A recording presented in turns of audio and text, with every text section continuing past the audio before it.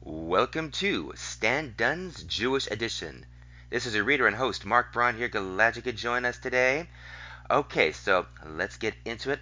Let's start off with this one from the Los Angeles Times, Monday, October 24th, 2022.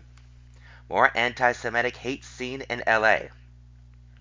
Demonstrators give Nazi salutes behind a 405 freeway banner endorsing remarks made by Kanye West. By Kevin Rector. Kanye West's weeks-long spite of anti-Semitic comments drew a well-known hate group to Los Angeles over the weekend for a demonstration of support on a 405 freeway overpass, raising alarms from local officials and residents that the rapper's rhetoric was inspiring more public bigotry. West, also known as Ye, has attracted widespread criticism and was locked out of his Instagram and Twitter accounts in recent weeks for comments online and in TV interviews espousing anti-Semitic conspiracy theories that have spurred hate and violence against Jewish people in the past, including that they have outsized power and influence in the media. In addition to freezing his social media accounts, West's comments have drawn public demands that he lose lucrative endorsements and further threatened his waning celebrity cachet. On Saturday, demonstrators gave Nazi salutes as they stood behind a large overpass banner that read, "Kanye is right about the Jews," according to images collected by anti-discrimination organizations and Jewish residents appalled by the group's message. "It's not just words," said Sam Yebri, a lawyer and former Anti-Defamation League board member who lives in Westwood and took to Twitter to denounce the event. "There is clearly a connection to white supremacy and neo-Nazi movements." Responding to the overpass demonstration, Los Angeles County District Attorney George Gascon said Sunday on Twitter that anti-Semitism cannot be tolerated and that he stands with the Jewish community. "We cannot tolerate the hashtag anti-Semitism that was on full display on a LA freeway," Gascon wrote. Hashtag white supremacy is a societal cancer that must be excised.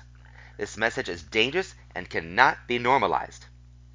Yebri said the demonstration was just one of many anti-Semitic incidents in the city in recent weeks.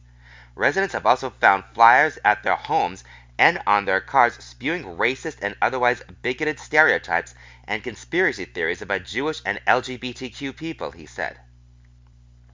Yebri said he recently found a flyer at his home casting the COVID-19 pandemic and response as part of a Jewish agenda. He said flyers found across the city have espoused the well-worn anti-Semitic idea that Jewish people somehow exert outsized influence over the media. Friends flagged other flyers found in LA neighborhoods that alleged both the Biden administration and the LGBTQ rights movement are controlled by Jewish people, he said. "This is an issue that we need more attention and more action on," said Yebri, who is running for the LA City Council a seat of outgoing 5th District Council member Paul Koretz. "People are terrified and feel abandoned by our leaders who are neither speaking up nor doing anything about this increase in anti-Semitism." The Los Angeles and Beverly Hills Police Departments said Sunday that they were investigating the recent distribution of anti-Semitic flyers. In Beverly Hills, police said they were investigating the overnight distribution of about 25 flyers blaming gun control measures on Jewish people. LAPD Chief Michael Moore said the department's Major Crimes Division was aggressively investigating a series of flyer drops that appeared to be connected to those in Beverly Hills. Investigators have located video of a vehicle they believe was involved, he said, and will continue to pursue every avenue to identify and prosecute individuals whenever possible involved in these anti-Semitic attacks. West has been widely criticized for his anti-Semitic remarks, including one in which he said he was going to go DEFCON 3 on Jewish people. He made further anti-Semitic remarks in an interview with Tucker Carlson on Fox News. West, who is black, and faced criticism as well for wearing a White Lives Matter shirt to his YZY runway show during a Paris Fashion Week. The controversy around him gained additional momentum when it was reported that he was buying the right-wing social media company Parier, P-A-R-I-E-R.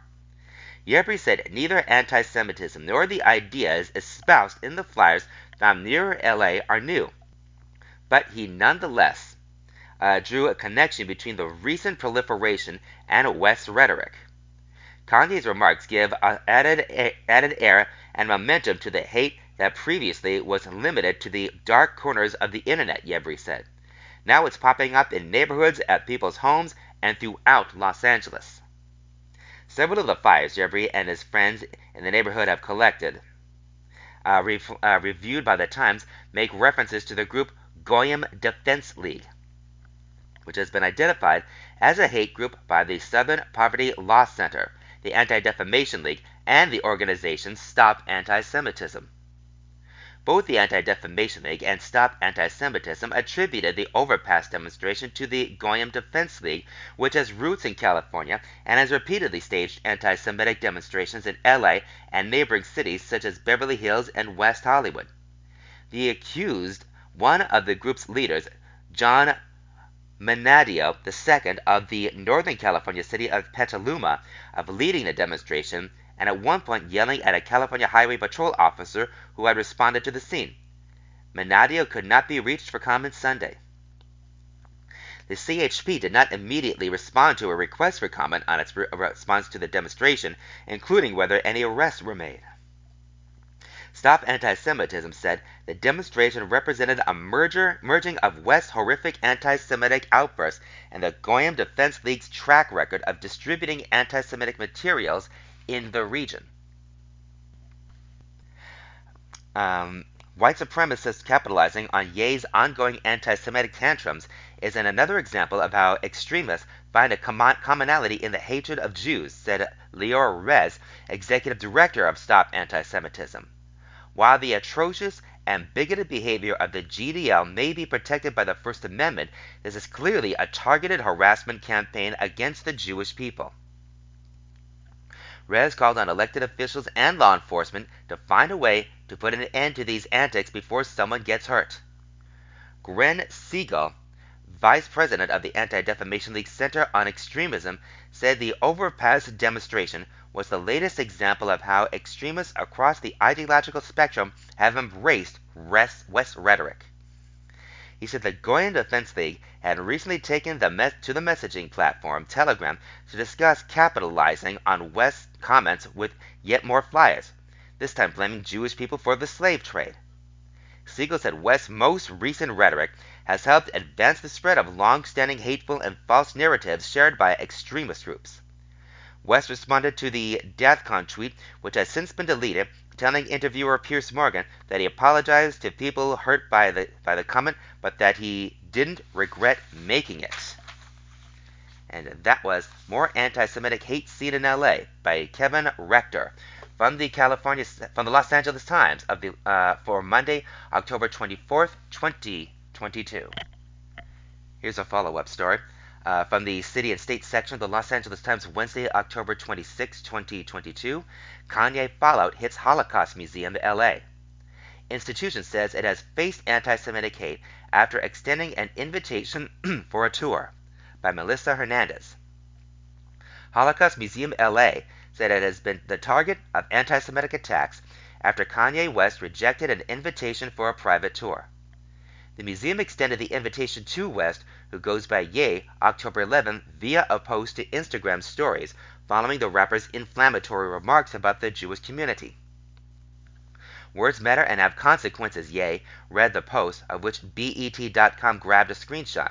We urge you to come visit us at Holocaust Museum LA to understand just how words can incite horrific violence and genocides. The Holocaust started with only words that sadly begat stereotypes, racial and religious tropes, and blaming others, and led to the murder of 6 million Jews. West publicly rejected the offer October 15 during an episode of the rap podcast Drink Champs and said Planned Parenthood is our Black people's Holocaust Museum. Since extending the public invitation, Holocaust Museum LA has received a tremendous amount of social media messages and comments, some filled with hate, threats, and vitriol, it said October 13 in a series of tweets. Following West's tirade of hate speech, multiple businesses have severed ties with him, including talent agency CAA, fashion powerhouse Balachka, and German sportswear company Adidas. But the rapper's comments have emboldened others to disseminate anti-Semitic remarks. In recent weeks, residents across Los Angeles have found flyers at their homes and on cars sprouting stereotypes and conspiracy theories about Jewish people. This weekend, a prominent hate group showed support for West rhetoric with a demonstration on a 405 freeway overpass. Members gave Nazi salutes as they stood by a banner saying Kanye is right about the Jews. Mayor Eric Garcetti later condemned the act in a tweet. There's no place for discrimination or prejudice in Los Angeles, and we will never back down from the fight to expose and eliminate it. That was Kanye Fallout Hits Holocaust Museum LA by Melissa Hernandez from the City and State section of the Los Angeles Times for Wednesday, October 26, 2022. Alright, and now let's go on to this one from the California section of the Los Angeles Times, Tuesday, October 25th, 2022. Weinstein begins LA trial on sex assault charges. Ex-Hollywood mogul convicted in New York now faces 11 other counts in attacks in 2004 to 2013 by James Queally. The worlds of politics and Hollywood collided Monday in a Los Angeles courtroom as Harvey Weinstein's trial on rape charges finally began in the city where he once held sway as a film industry kingmaker. During a 90-minute opening statement, Los Angeles County Deputy District Attorney Paul Thompson read quotes from the 8 women expected to say Weinstein assaulted them, describing how they were terrified of his massive size advantage and the enormous influence he wielded over their futures as actors and models. I was scared that if I didn't play nice, something could happen in the room or out of the room because of his power in the industry, one woman said, according to Thompson. Thompson also provided the most detailed account yet of Weinstein's alleged rape of Jennifer Siebel Newsom, Governor Gavin Newsom's wife, who worked as an actor in the early 2000s. He showed jurors photos of Siebel Newsom and the governor to contrast her prominent role today in California politics to the powerful actor trying to make her way in Hollywood that he said she was trying at the time of the alleged assault in a Beverly Hills hotel room. Weinstein, 70, had been indicted on 11 counts of rape, forcible oral copulation, and sexual battery in Los Angeles and Beverly Hills, charges that stem from alleged assaults on women between 2004 and 2013. If convicted, Weinstein faces a de facto life sentence in California. He is serving a 23-year prison sentence after being convicted in 2020 in New York of other rapes and assaults. At the Los Angeles trial, which is expected to last several weeks, the women whose allegations form the basis of the charges against Weinstein will testify as Jane Does. Another group of women who are expected to testify about prior bad acts will be identified in court by their first name and last initial. While the Times typically does not name victims of alleged sexual violence, Siebel Newsom and some of the women testifying against Weinstein have accused him publicly. More than 80 women have claimed Weinstein sexually abused them since 2017, when the investigations by the New York Times and the New Yorker brought the alleged assaults into the public eye and made Weinstein a central antagonist of the #MeToo movement. He has denied all wrongdoing. The #MeToo movement featured prominently in the opening argument of the defense attorney Marc Werksman, who described the movement as an asteroid that struck Earth and changed the landscape of acceptable behavior. Werksman said that Weinstein had engaged in casting couch acts before the #MeToo movement became a household term, and that many of the women accusing him of wrongdoing had used sex as a commodity to get things from Weinstein. Werksman claimed that the 2 Jane Does in the Los Angeles trial fabricated their allegations and that 2 others, including Siebel Newsom, had transactional sex with the mogul. The accusers in this case, women who willingly played the game by the rules that applied back then, they will come into this courtroom now with their lawyers in tow and claim they were raped and sexually assaulted, Werksman said. They have to lie to themselves to make what they did consensually back then seem like it was forced upon them. According to courtroom records, Siebel Newsom will testify that Weinstein assaulted her sometime between September 2004 and 2005. She had previously described the assault in a 2017 Huffington Post essay. When the two met at a Beverly Hills hotel, Weinstein said he wanted to discuss Siebel Newsom's career, and when the Miramax co-founder showed up at the meeting with several assistants, she believed them. But the others quickly left, and Siebel Newsom found herself alone with Weinstein, Thompson said. They spoke for a while about business, but then Weinstein disappeared to the bathroom and asked her to follow. Weinstein was in a bathrobe and made a sexual overture that Siebel Newsom quickly declined. Thompson said Weinstein then began to talk about top-flight actresses whose careers he had launched in a tone that moved from pleading to aggressive, demanding. That moved from pleading to aggressive to demanding, Thompson said. Then Weinstein shoved her onto a bed. She couldn't get any words out because of her fear, said Thompson, who alleged Weinstein forced himself on Siebel Newsom orally before raping her. Thompson told jurors that many of the accusers maintained relationships with Weinstein after the alleged attacks because of his influence in Hollywood and on the political stage. At one point, Thompson flashed a picture of Weinstein laughing alongside Hillary Rodham Clinton and noted he had pull with presidential contenders. Many of the women feared Weinstein could crush their careers if they reported what he had done to them. Worksman seized on those communications, displaying emails in which one accuser said she had enjoyed seeing Weinstein years after an alleged assault. He also attacked Siebel Newsom for soliciting political donations from Weinstein, a longtime fundraiser for National Democrats, and for bringing her husband, then San Francisco mayor, to a party with the mogul in 2007. She brought her husband to meet and party with the man who raped her. Who does that? Worksman asked. Later, Worksman said that if Siebel Newsom had not risen to political prominence, she would be just another bimbo who slept with Harvey Weinstein to get ahead in Hollywood. The comment drew a quick condemnation from the Newsom camp. Convicted rapist Harvey Weinstein and his enablers are once again reporting to their despicable, desperate, dishonest attack the victim playbook, said Siebel Newsom's civil attorney Elizabeth Fegan. The defense is callously engaging in misogynistic name-calling and victim-shaming, but survivors will not be deterred and Weinstein should be found guilty once again. It is unclear what role, if any, the governor will play in the trial. He and his wife began dating after the alleged assault in 2006, but Weinstein's defense team asked potential jurors last week about their feelings on the governor. Weinstein's attorneys also plan to cross-examine Siebel Newsom about how she sought political donations from Weinstein. The actor and director Mel Gibson is also expected to testify at the trial. Prosecutors say a woman identified as Jane Doe No. 3, who alleges Weinstein abused her in May 2010, described the assault to Gibson while giving the actor a massage. Thompson said Monday that the victim is a professional masseuse whose clients include celebrities and athletes.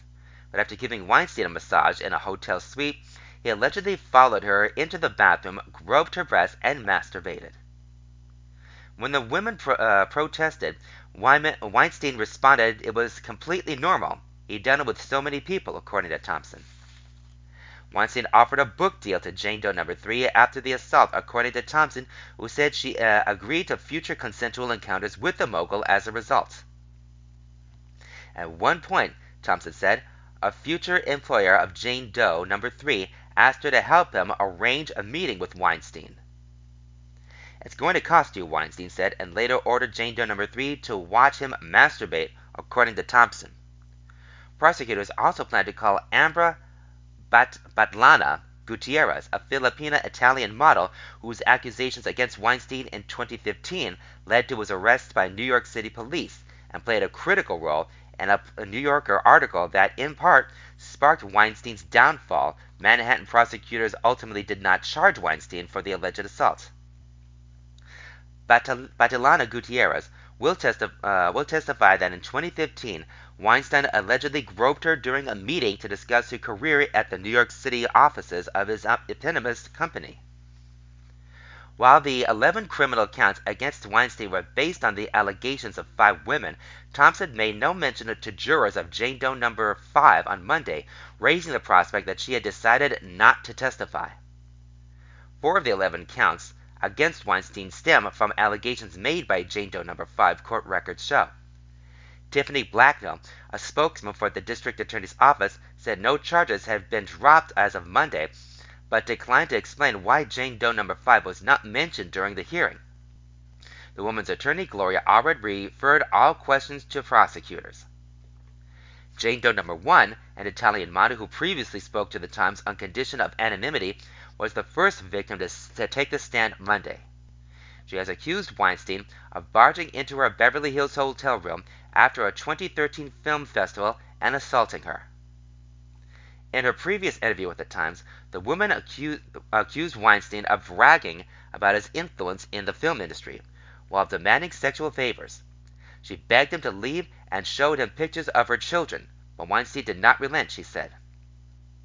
He grabbed me by the hair and forced me to do something I did not want to do, she told the Times in 2017.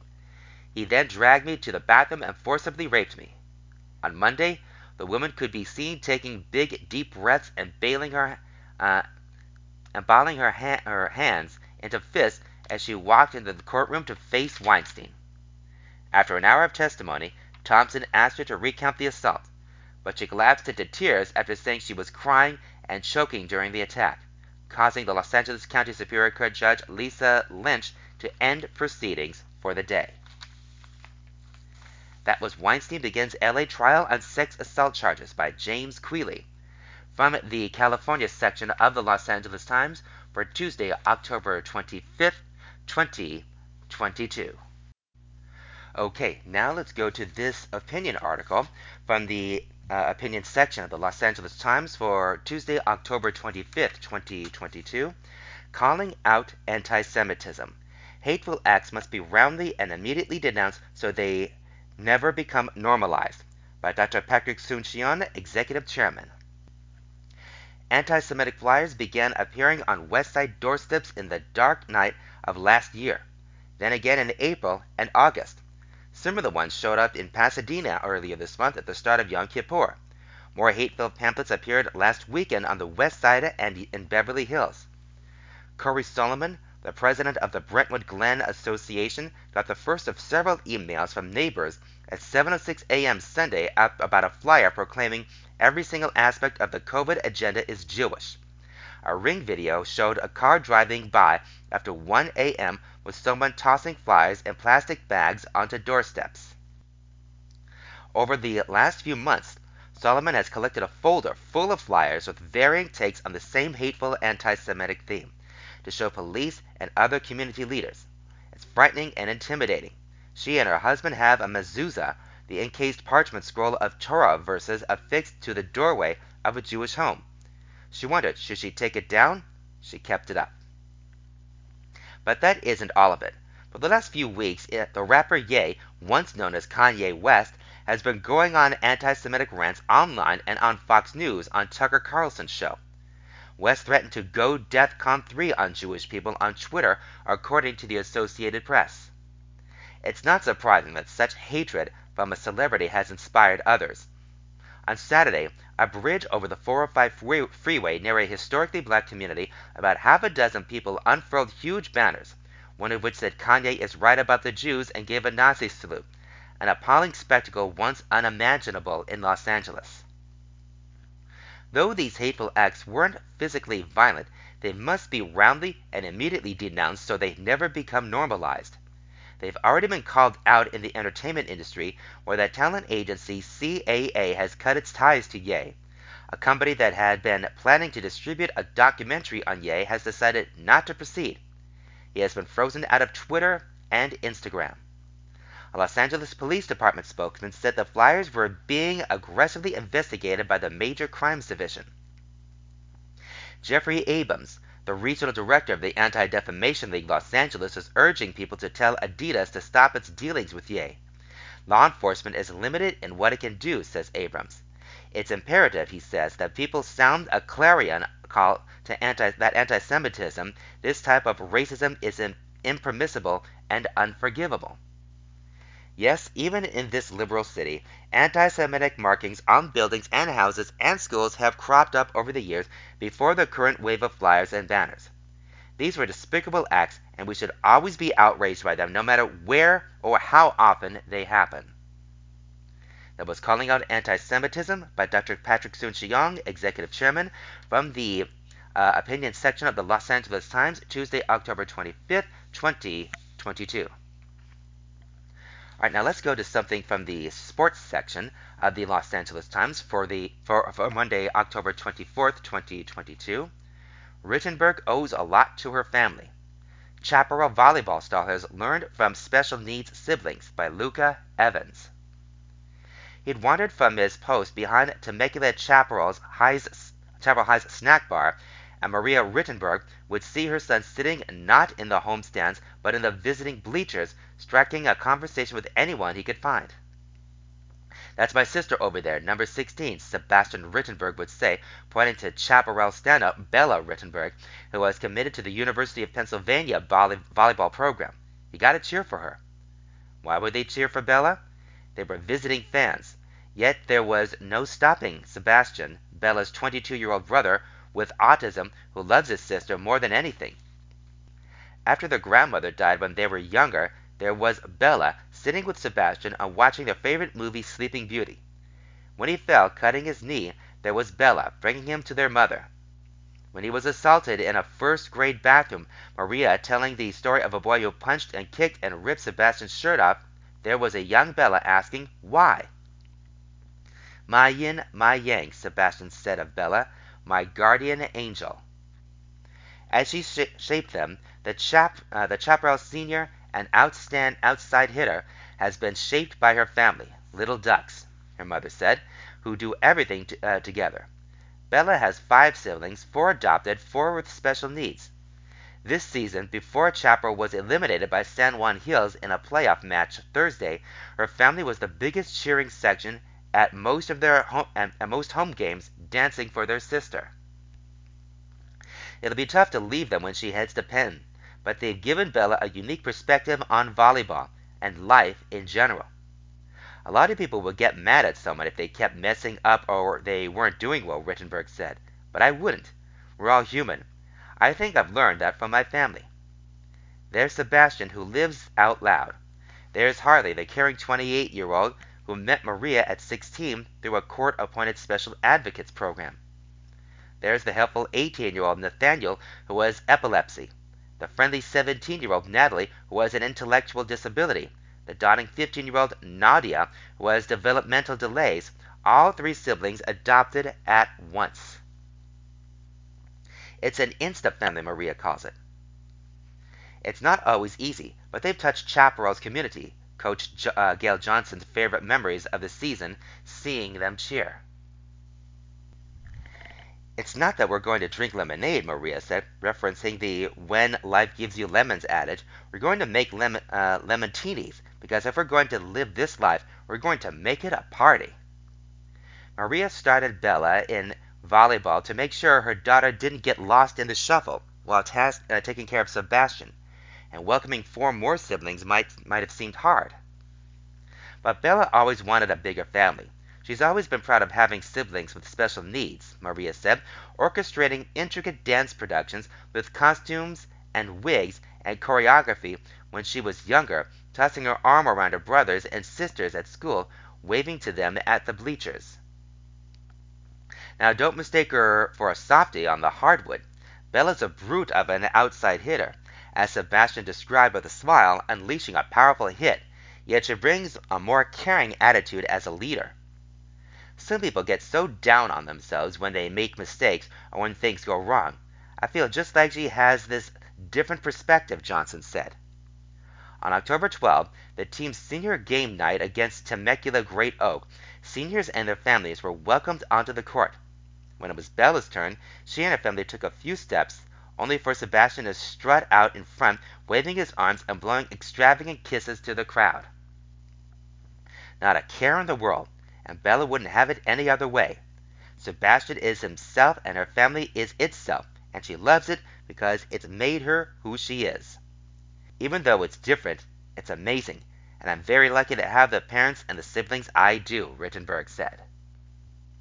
That was Rittenberg Owes a Lot to Her Family by Luca Evans from the sports section of the Los Angeles Times, Monday, October 24th, 2022. All right, here's another opinion article from the opinion section of the Los Angeles Times, Friday, October 28, 2022. How I Became a Halloween Hero.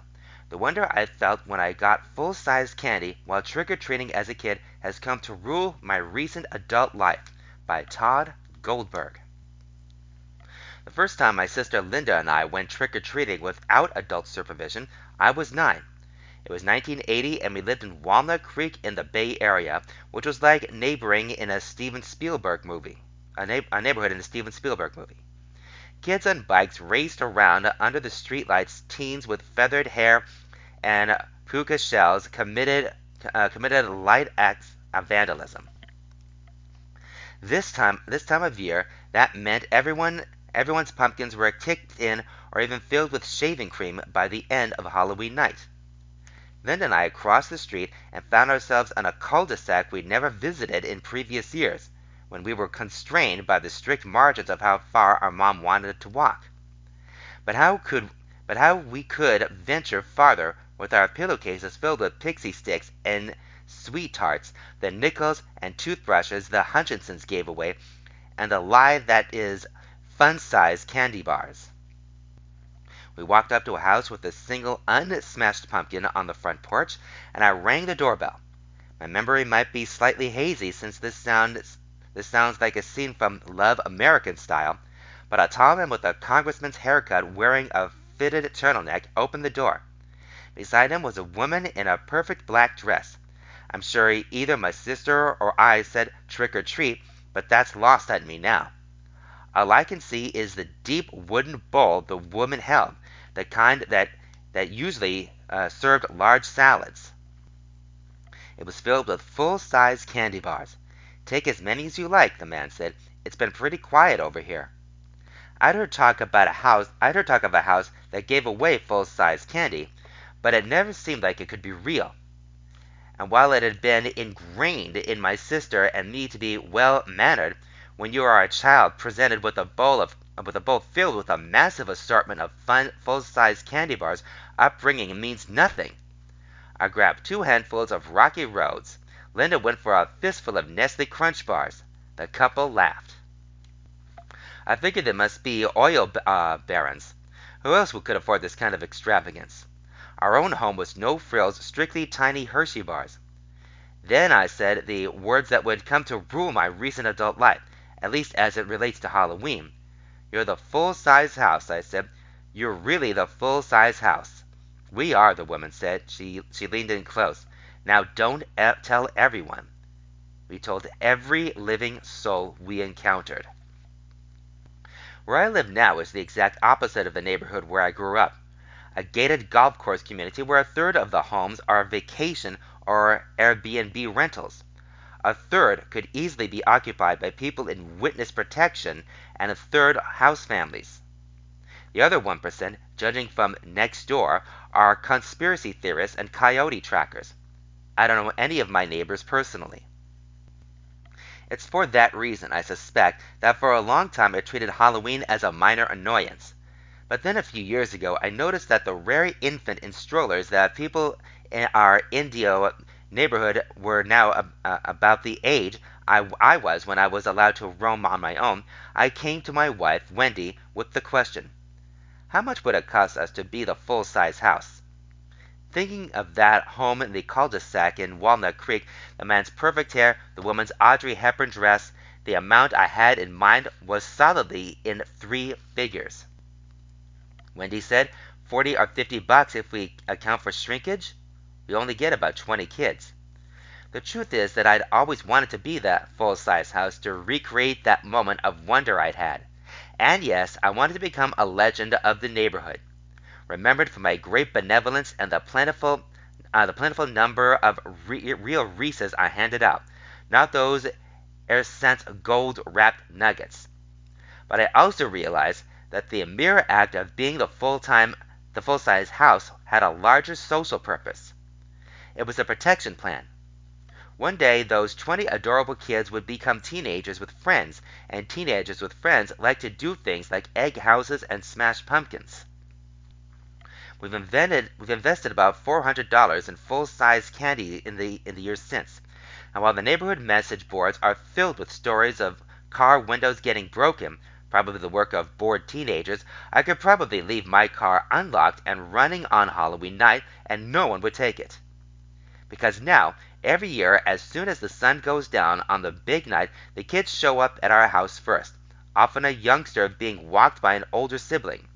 Instead of getting 20 kids, we see a solid 50.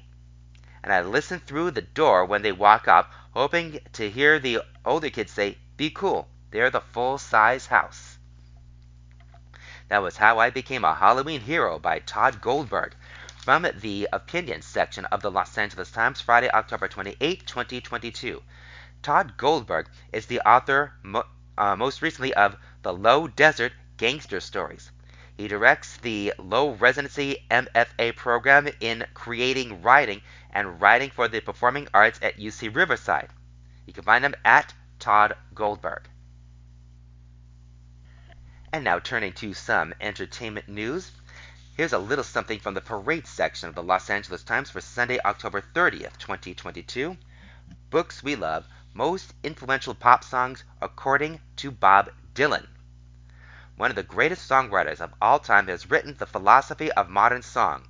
November 1st, Simon & Schuster. A meditation from Bob Dylan on 66 songs that changed social landscapes in music. Music naggingly adheres itself in countless pinpoints of memory and emotion, writes the 81-year-old singer-songwriter.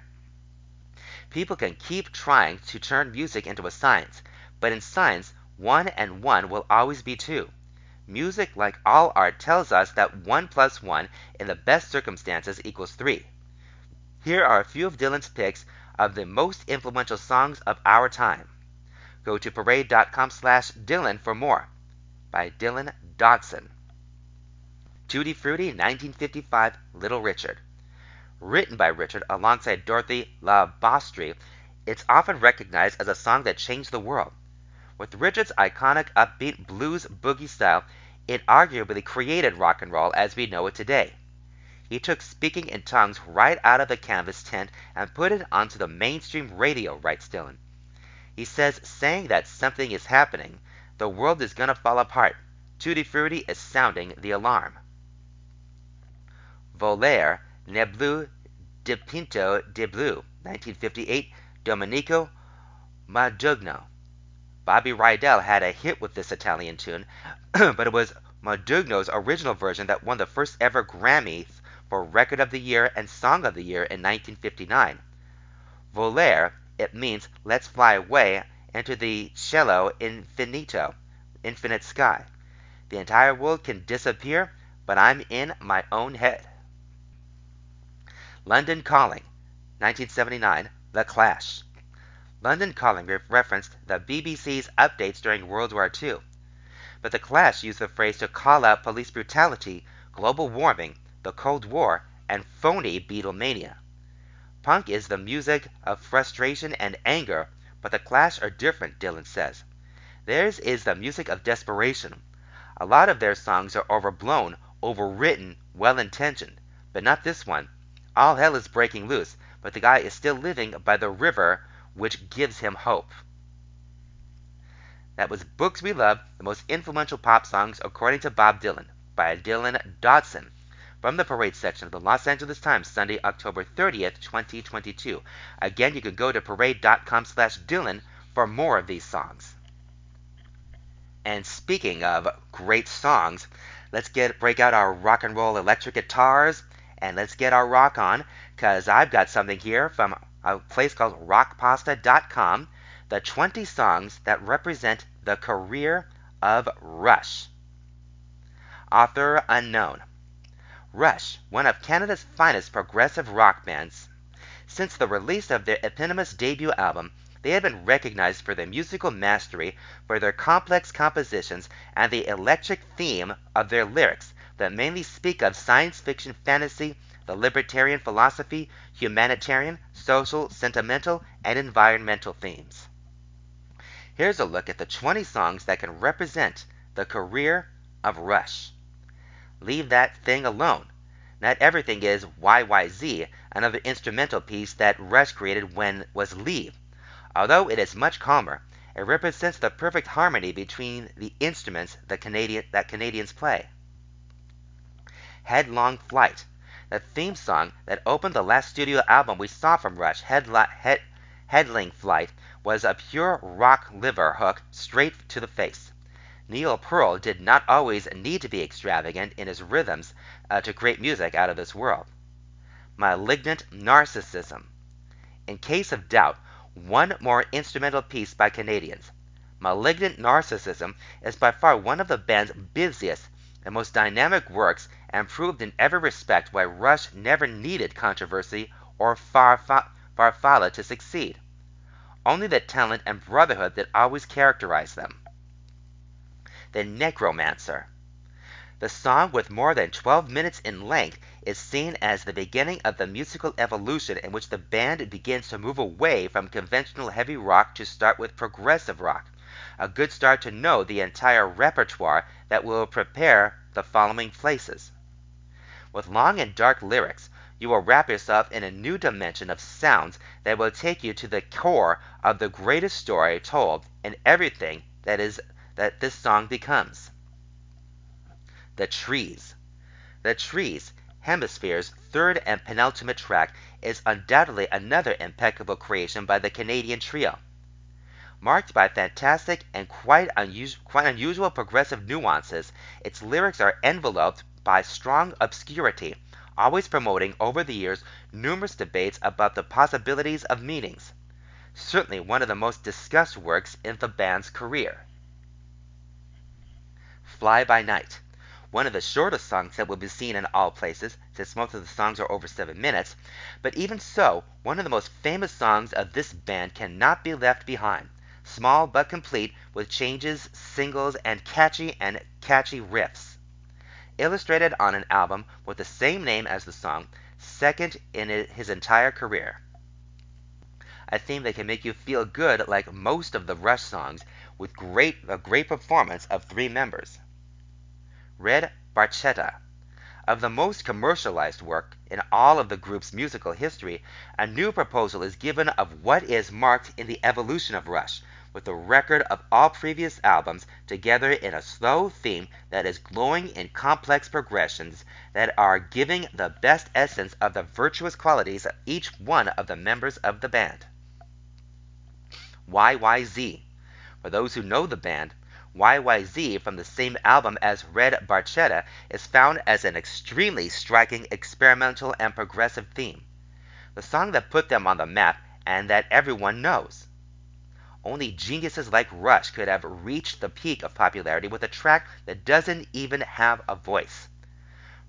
Pert only needed to dial 5/4 in a bell to start an unparalleled musical epic. The Spirit of Radio. A simply complex theme with one of the most sympathetic and simple lyrics of their career, seen from a little-known perspective of the group. It can be very confusing to listen to the whole song, since it contains fast changes and basses fast, slow synths basses fast, slow synths that warp and then line up in seconds, where the drums gleam along with the distorted guitar and gorgeous bass. Honestly, in my opinion, one of the band's happiest songs. By Tor and the Snow Dog. And back to the album Fly By Night. By Tor and the Snow Dog is one of the best songs on that album. With more than 80 minutes of duration, the battery sounds powerful and thrilling, explosive, that is changing to quite a point and nonchalant, demonstrating the first roots that grew underground to publicize the new style of the band. Subdivisions. intertwined as the start of one of the band's most classic albums with such a striking and curious cover. Subdivisions may be one of the most different songs of their entire career, with more attachment to synthesizers than to guitar as opposed to that is listened to in all its other themes, apart from having one of the most prudent lyrics on youth themes, with the theme of the boring life in the colonies and the subdivisions of their country of origin, Canada. But still, you can hear the great style that enlarged this trio. La Via Stragiato, based on a dream by the guitarist of the band, Alex Lifesong.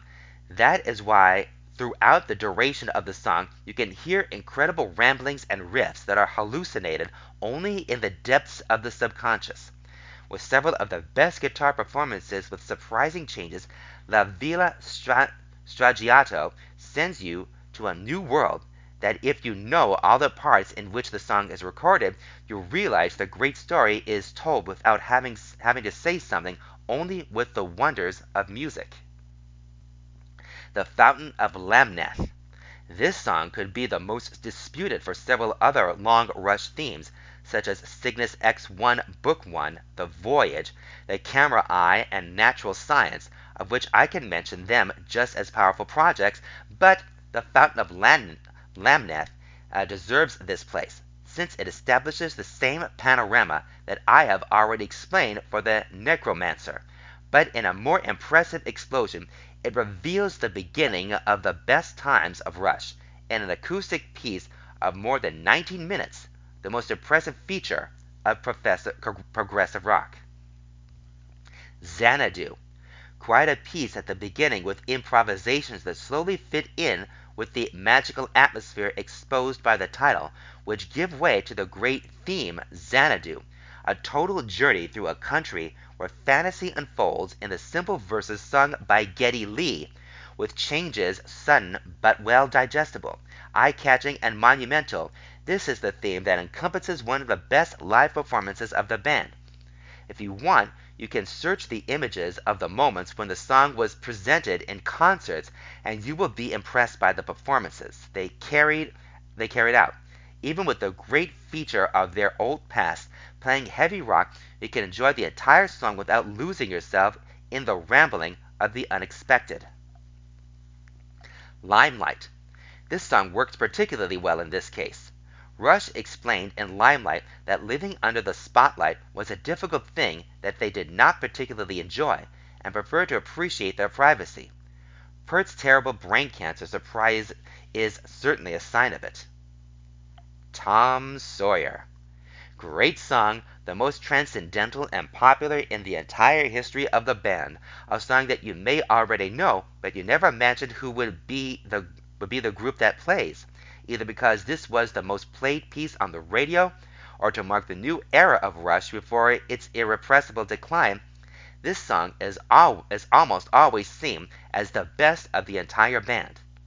But in my opinion, there are three others that give the best view of what is the best of Rush, but not the best.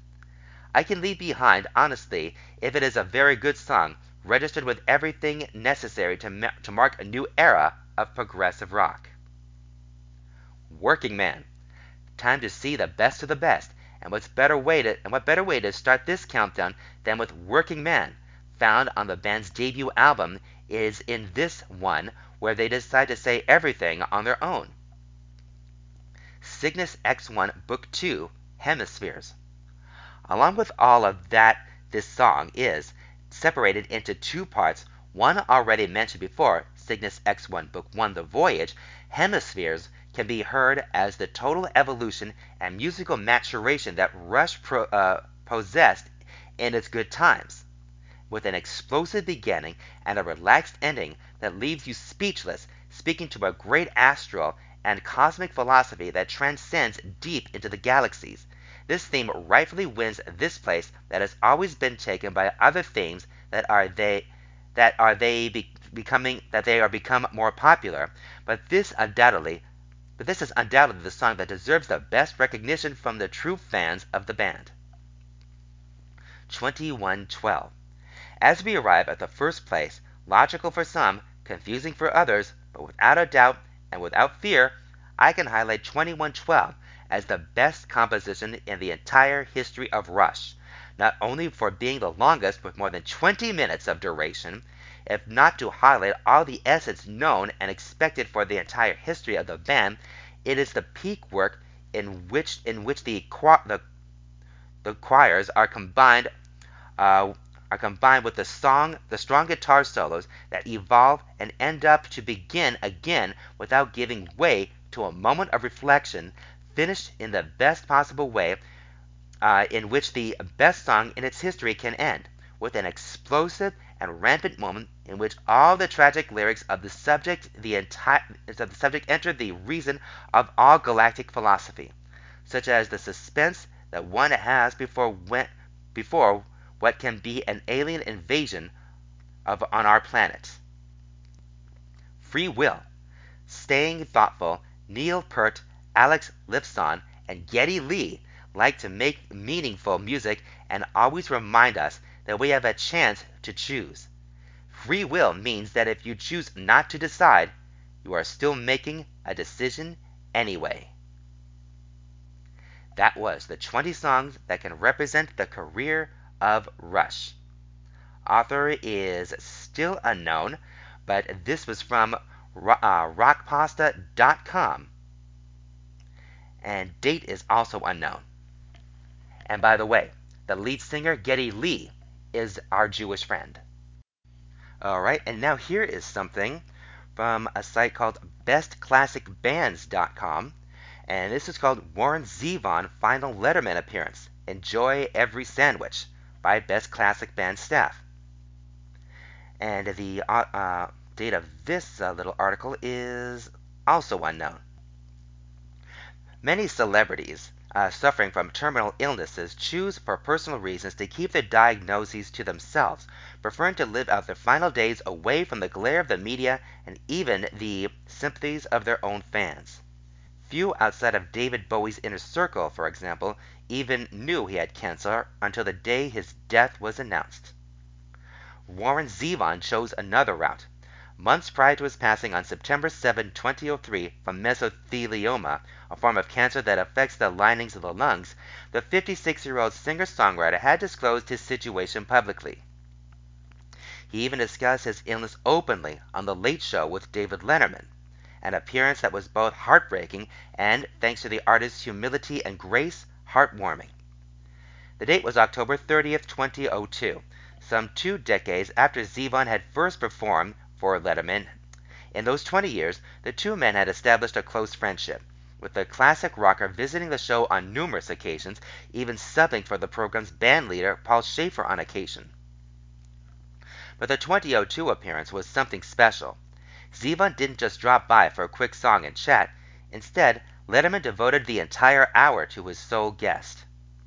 Zevon used his time to discuss his mesothelioma honestly, keeping the mood light but holding nothing back.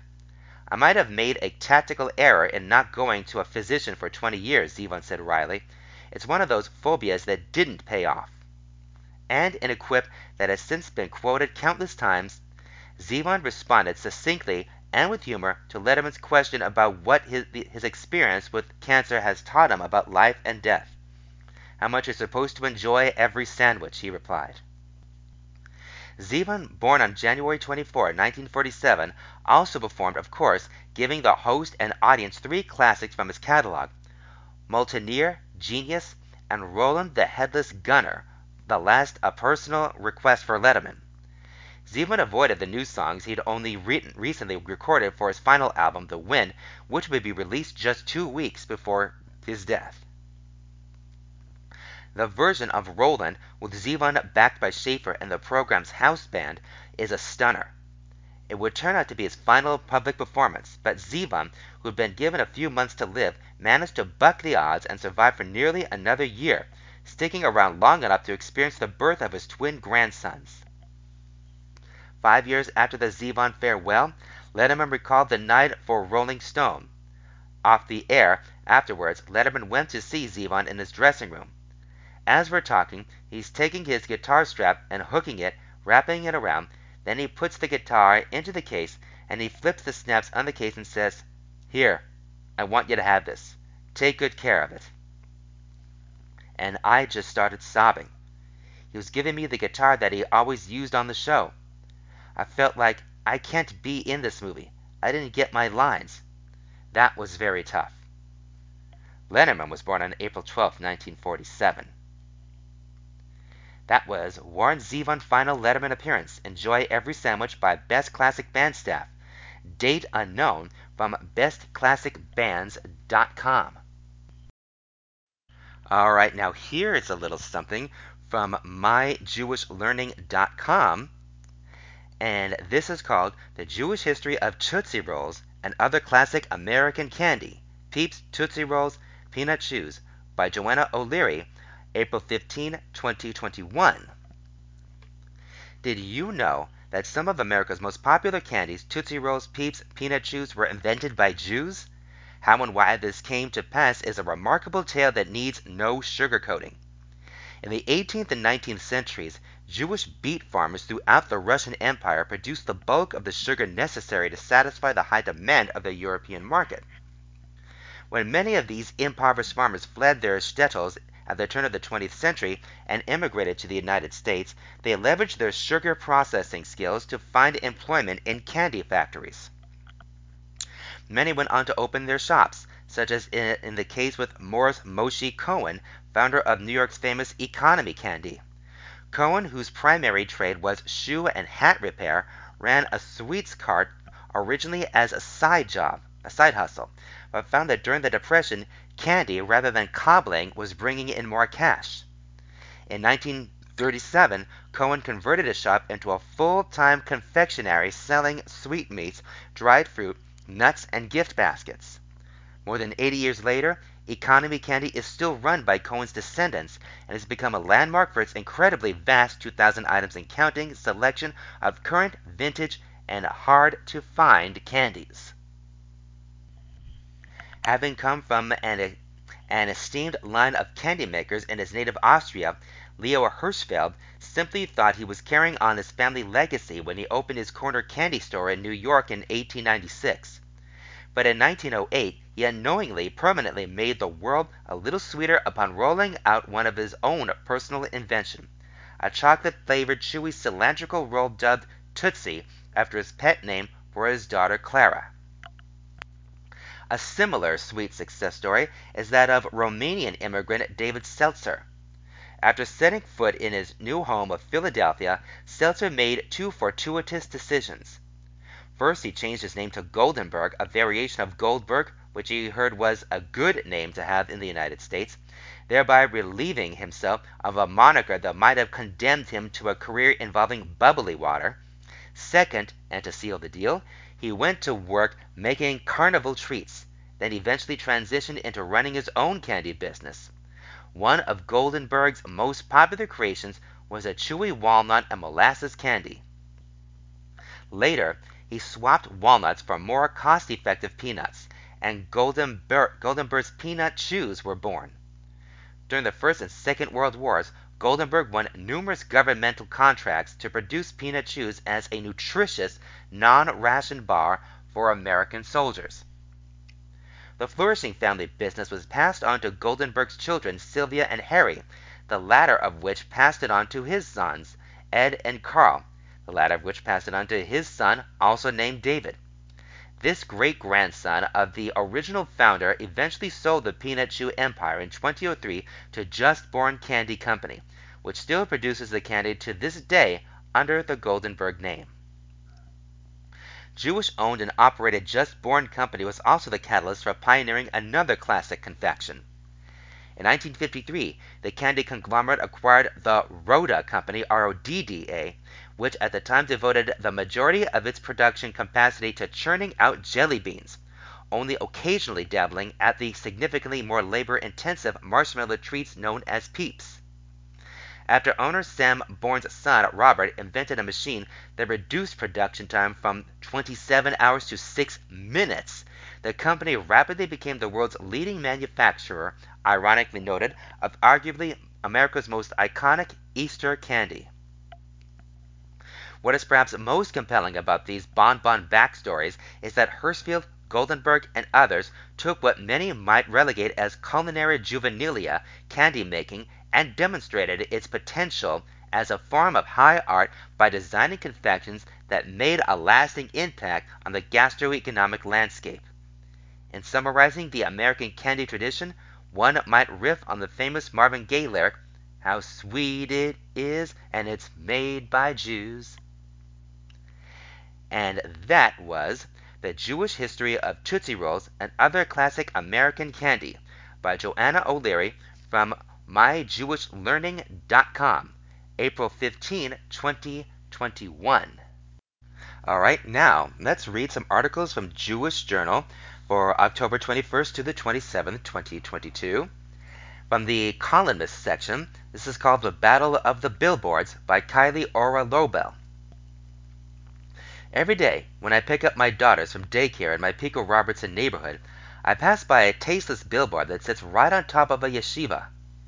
On the billboard, a scantily dressed woman is posing in a very suggestive position. She wears scary makeup and piercings all over her body. The billboard is advertising the television show American Horror Story, and she is obviously some kind of sensuous murderer. "Mommy, look," my three-year-old daughter said to me one day after noticing the billboard, "Scary lady." I was hoping my daughter wouldn't see it, but she did. I responded, "Yes, she is very scary. Don't look." I thought this is Los Angeles, where many of the billboards feature immodestly dressed people or ads for drugs or casinos or other things that children shouldn't see. I expected that. But this is taking it to a whole new level. The fact that it was on top of a yeshiva, a holy place of learning, where young impressionable boys do mitzvot all day long, I was appalled. Even though I'm a religious person, I don't think anyone should have to see this billboard, religious or not. I'm sure it scares secular people too. One time when I was in a very dark place in my life, I tuned into American Horror Story to see what all the fuss was about. I wish I never had. I saw so many disturbing and twisted images that I will never be able to erase from my brain. I'm no prude. I'm married to a stand-up comedian, and I've heard lots of revolting jokes from other comedians over the years. People have the right to create any kind of art they want. I don't believe in cancellation. But I also don't think that innocent children or parents driving their kids to school or people going to the office should have to see this. Let those who want to see it out for themselves. Let those who want it seek it out for themselves. Don't subject all of us to such depravity. This past Sukkot, I was walking with my husband Daniel and daughters to our friend's house for a meal. We were about to pass the billboard. Ugh, I whispered, "I hope it's not there anymore." Sadly, I could spot in the distance. "Let's turn onto another street before we get to it," I told Daniel. "I don't want the girls to see it." But then I saw something else. What was it? It couldn't be. It was the little Victor Rebbe's wonderful smiling face on a huge billboard. The text next to him said, "Moshiach is here. Just add in goodness and kindness." There was also a line about the Rebbe being Messiah, and which I don't believe, and I don't think most Habadriks do either. I can put the lines aside, and if it means that I'm seeing the Rebbe every day on my way to pick up the kids. Whenever I see a photo of him, I feel his warmth.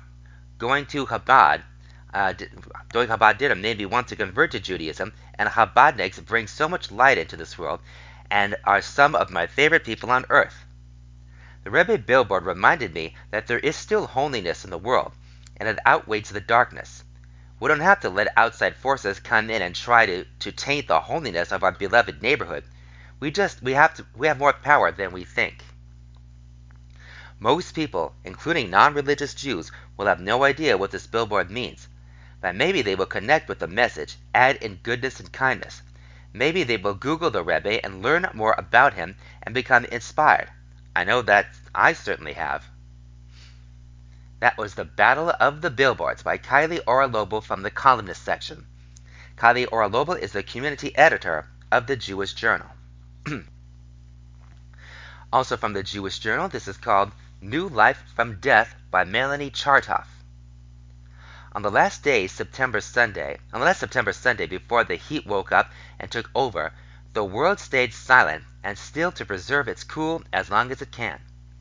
I snuck my feet out of my slippers and stepped into the yard, once dewy green, now parched brown from a show-off sun. No nutrition seeped by osmosis through my soles that morning, no wet welcoming. But I must acclimate. The parched landscape is virtuous. It's no water waster, it declares, this new year, this new autumn, I will flaunt the fashionable emblem of a brown and withering lawn adapting to the new landscape fashion trend in arid California. The beauty of burnt. I bucket brigade my shower, heat up water to my necessary plants, to my thirsty herbs, my desiccated citrus trees, and, as a luxury, to my pouting roses, so shocked that nature's hot shoulder turned away from their flirtations. How cruel to withhold water, to deny their beauty the treatment they've counted on for decades. They face the cruel new world drooping petals. They must adapt or die like the many endangered things around them. I can no longer enable their vanity. It's my shower or theirs this morning. Just about to step into a massive cobweb flaunting in symmetrical perfection in a sunbeam, I stopped to respect the industrious spider who rebuilt this work out of art after I fought my way out of it in this very same spot last week. It unnerved me then, but today I can only admire it, let it stay for smaller prey.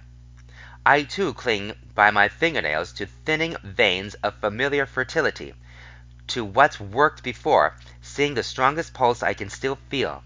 The spider must do the same. And then I spy my ancestral aloe, which for many days seemed dead, shedding gray spiked fronds, dwindling to a stub, standing like a stubborn sentry in an aspirational big pot on my back stoop. I'd given up hope, but now I see the deceased stake bears a spiny green offshoot, alive against all odds.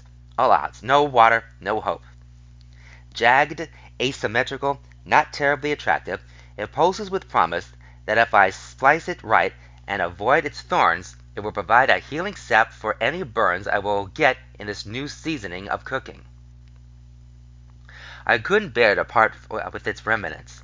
An early Jewish New Year's gift from a prodigal's cousin on the East Coast, along with her wishes it would proper at my home on the West, and heal any little wounds, as it had our extended family's small injuries for 3 generations.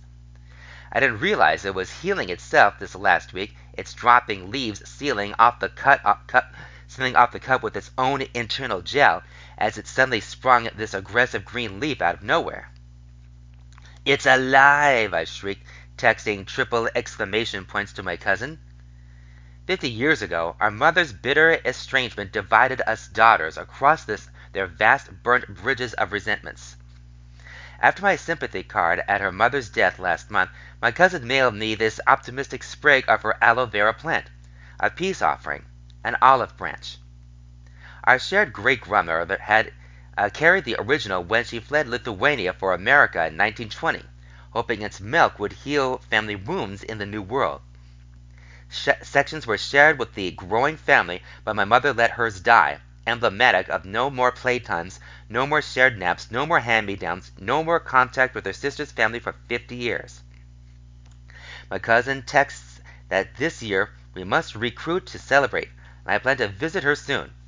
And amidst all the evidence of decay, my heart lifts. A branch of the family will regenerate and heal. That's New Life from Death by Melanie Chartoff from the columnist section.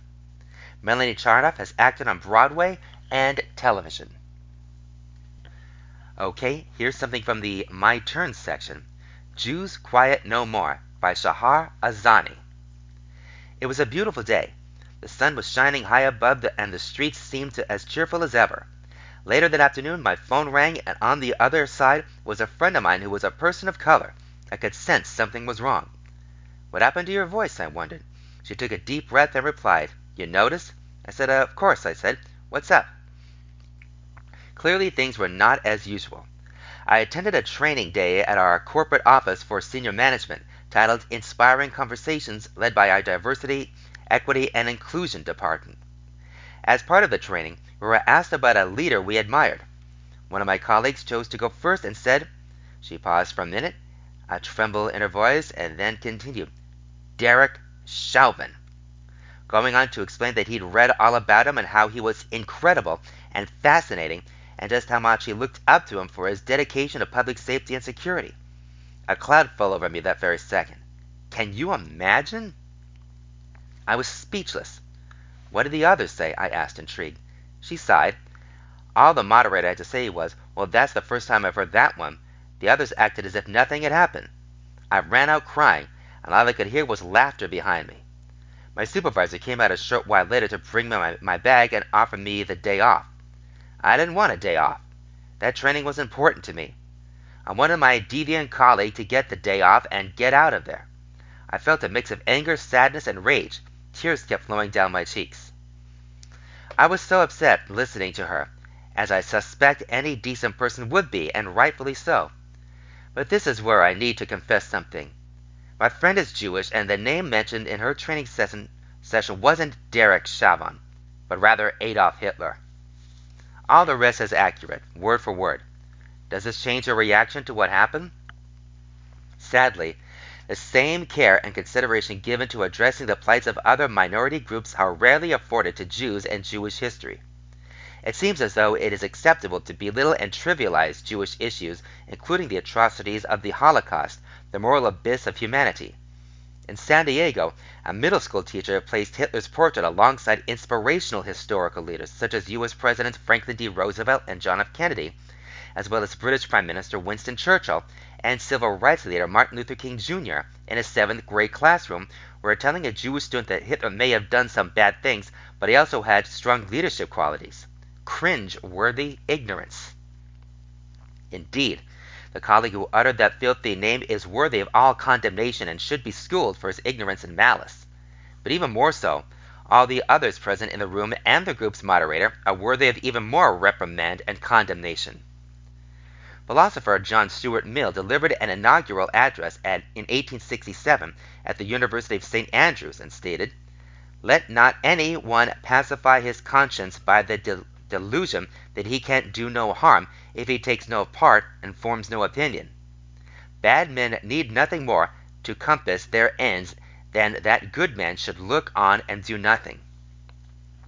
He is not a good man who, without a protest, allows wrong to be committed in his name with the means which he helps to supply because he will not trouble himself to use his mind on the subject. Not only did none in attendance utter a word, but, making matters worse, they snickered and laughed it away.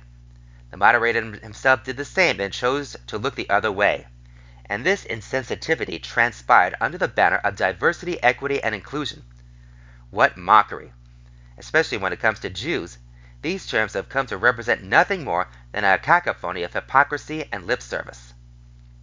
I felt repulsed, threatened, scared, and let down by my company, my friend told me. Some of my relatives perished in the Holocaust, not to mention the many other millions who lost their lives because of that creature. I'm unsure what my company will do about it, or if they will just want me to return to work as if nothing happened and sweep it all under the rug. But I'm not going to stay quiet, and they will be hearing from me, she concluded. They will be hearing from me. Despite the disturbing nature of the issue at hand, my friend's response is encouraging. Jews are no longer content to sit back and allow our history and suffering to be diminished. And I know that my friend is not alone. What is clear is this: the age of quiet Jews is over. That was Jews Quiet No More by Shahar Azani from the My Turn section. Shahar Azani is a former Israeli diplomat and senior vice president at JBS. Alright, here's something else from My Turn. This is called Cutting Through the Noise of Israel's Election by Samuel Hyde. When we speak of the upcoming Israeli elections, we are more often than not talking about the personal future of several dozen candidates and the personal fate of one, Benjamin Netanyahu. The fight over Bibi yay or Bibi nay has tainted much of the discourse to the point of rendering policy discussions meaningless. Where we are at is simple. Netanyahu supporters believe there is no future without him, and his opponents believe that there is no future with him. As it stands, the Netanyahu bloc is unified, totally tight, unbridled, and completely unrestrained. They have their back against the wall, and their leader Bibi is determined by any means necessary on returning to the premiership. The Change Bloc represents a collection of rival parties from the center to the left to Arab parties, and even those that represent the anti-Netanyahu right. Unlike in the Netanyahu bloc, not all the parties are united behind its leader, Yair Lapid, and few share a unified vision of the state. What solidifies them is their mutual agreement that a Netanyahu reign must be prevented. But the one question on everyone's mind is whether Netanyahu's recent alliance with the far right is part of an electoral strategy, or whether the extreme nationalist ideas he has recently embraced are truly what Netanyahu represents going forward. Bibi, the talented statesman who has brought Ehud Barak into his government, plus Moshe Ya'alon, Benny Begin, and Dan Meridor into Likud, has now formed an alliance with Itamar Ben-Gvir, Bezalel Smotrich, and Rabbi Zivi Tau from the nether regions of the extremist right. While seen as a marginal figure for much of his political career, Itamar Ben-Gvir is the leader of the Otzma Yehudite party, has received Netanyahu's kosher stamp of approval for the November 1st elections. The move gained him a rise in support among the mainstream right, and he now aims to become a minister in a possible future Netanyahu-led government. Ben-Gvir is a disciple of Meir Kahane and a product of the once designated terrorist group Kahane Kai. He first came to the public's attention when he incited the crowd from a balcony in Zion Square, brandishing the hood ornament from the car of then Prime Minister Yitzhak Rabin, promising, "Just as we got to Yitzhak Rabin's car, we'll get to him too." This was just 2 weeks before Rabin's assassination. Today, Ben-Gvir is walking a thin line, claiming to be a changed man, careful not to give the Knesset's Central Election Committee any reason to disqualify him from running. He made sure to tell the media that he has removed Baruch Goldstein's picture off his wall, a mass murderer he once celebrated, and that he no longer shares Kahane's ideas. The fact that the party's two previous leaders, Baruch Marzel and Michael Ben-Ari, left Otzma Yehudai in protest of Ben-Gvir's new style of play has perfectly cemented his narrative, that he is indeed a changed man, and many have chosen to believe him. This is where he is correct. Things have changed. He has repackaged himself as a family-friendly version of Kahanism.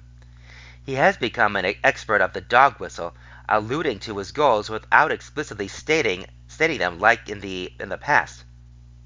It is perhaps this reason that many see him as a far more dangerous than his radical predecessors he claims to have abandoned.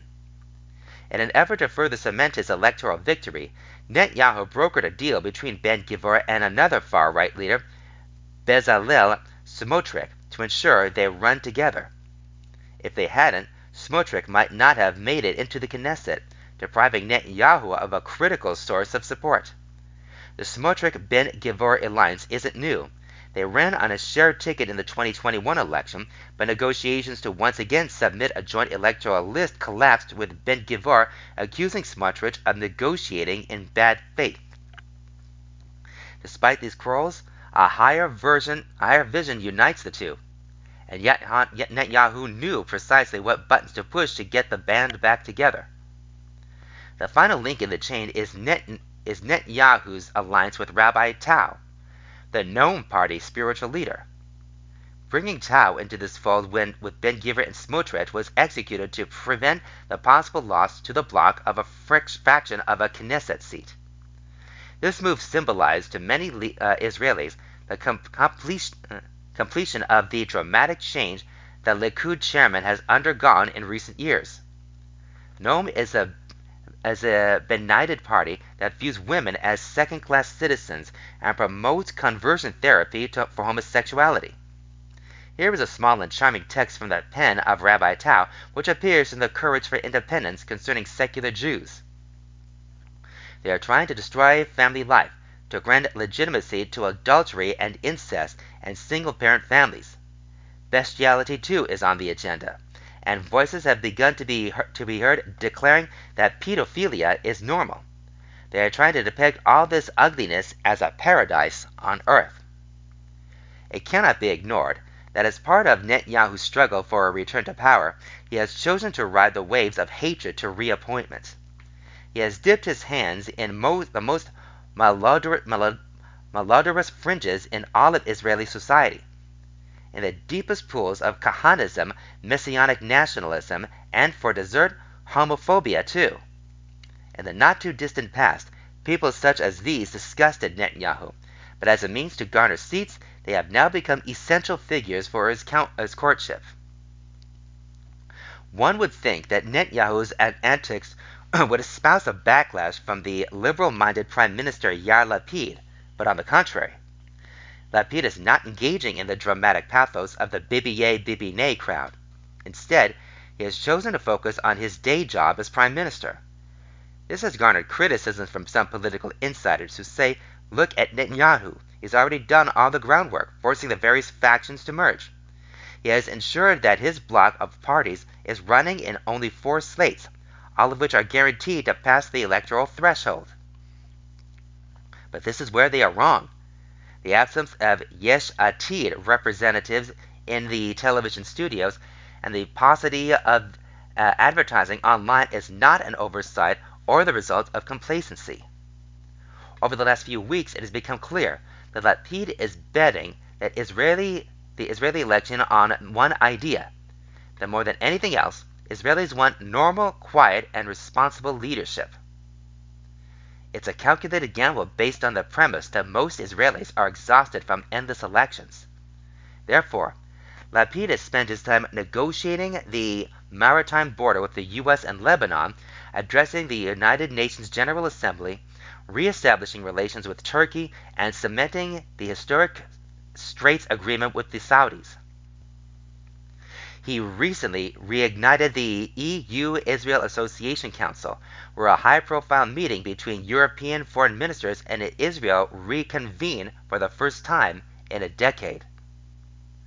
Lapid's plan has been to spend as much of the 4 months he has between Bennett's departure and the election just being prime minister and trying to strike a careful balance between being prominent enough not to avoid notice while not getting stuck in the voter's face.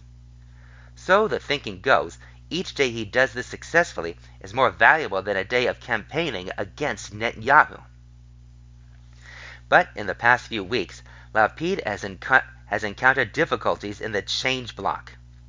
To his right is Benny Gantz, who claims he is the only one who can form a government, and to his left is Merav Michaeli, whose entire raison of d'etre is trying to restore labor to the days of old.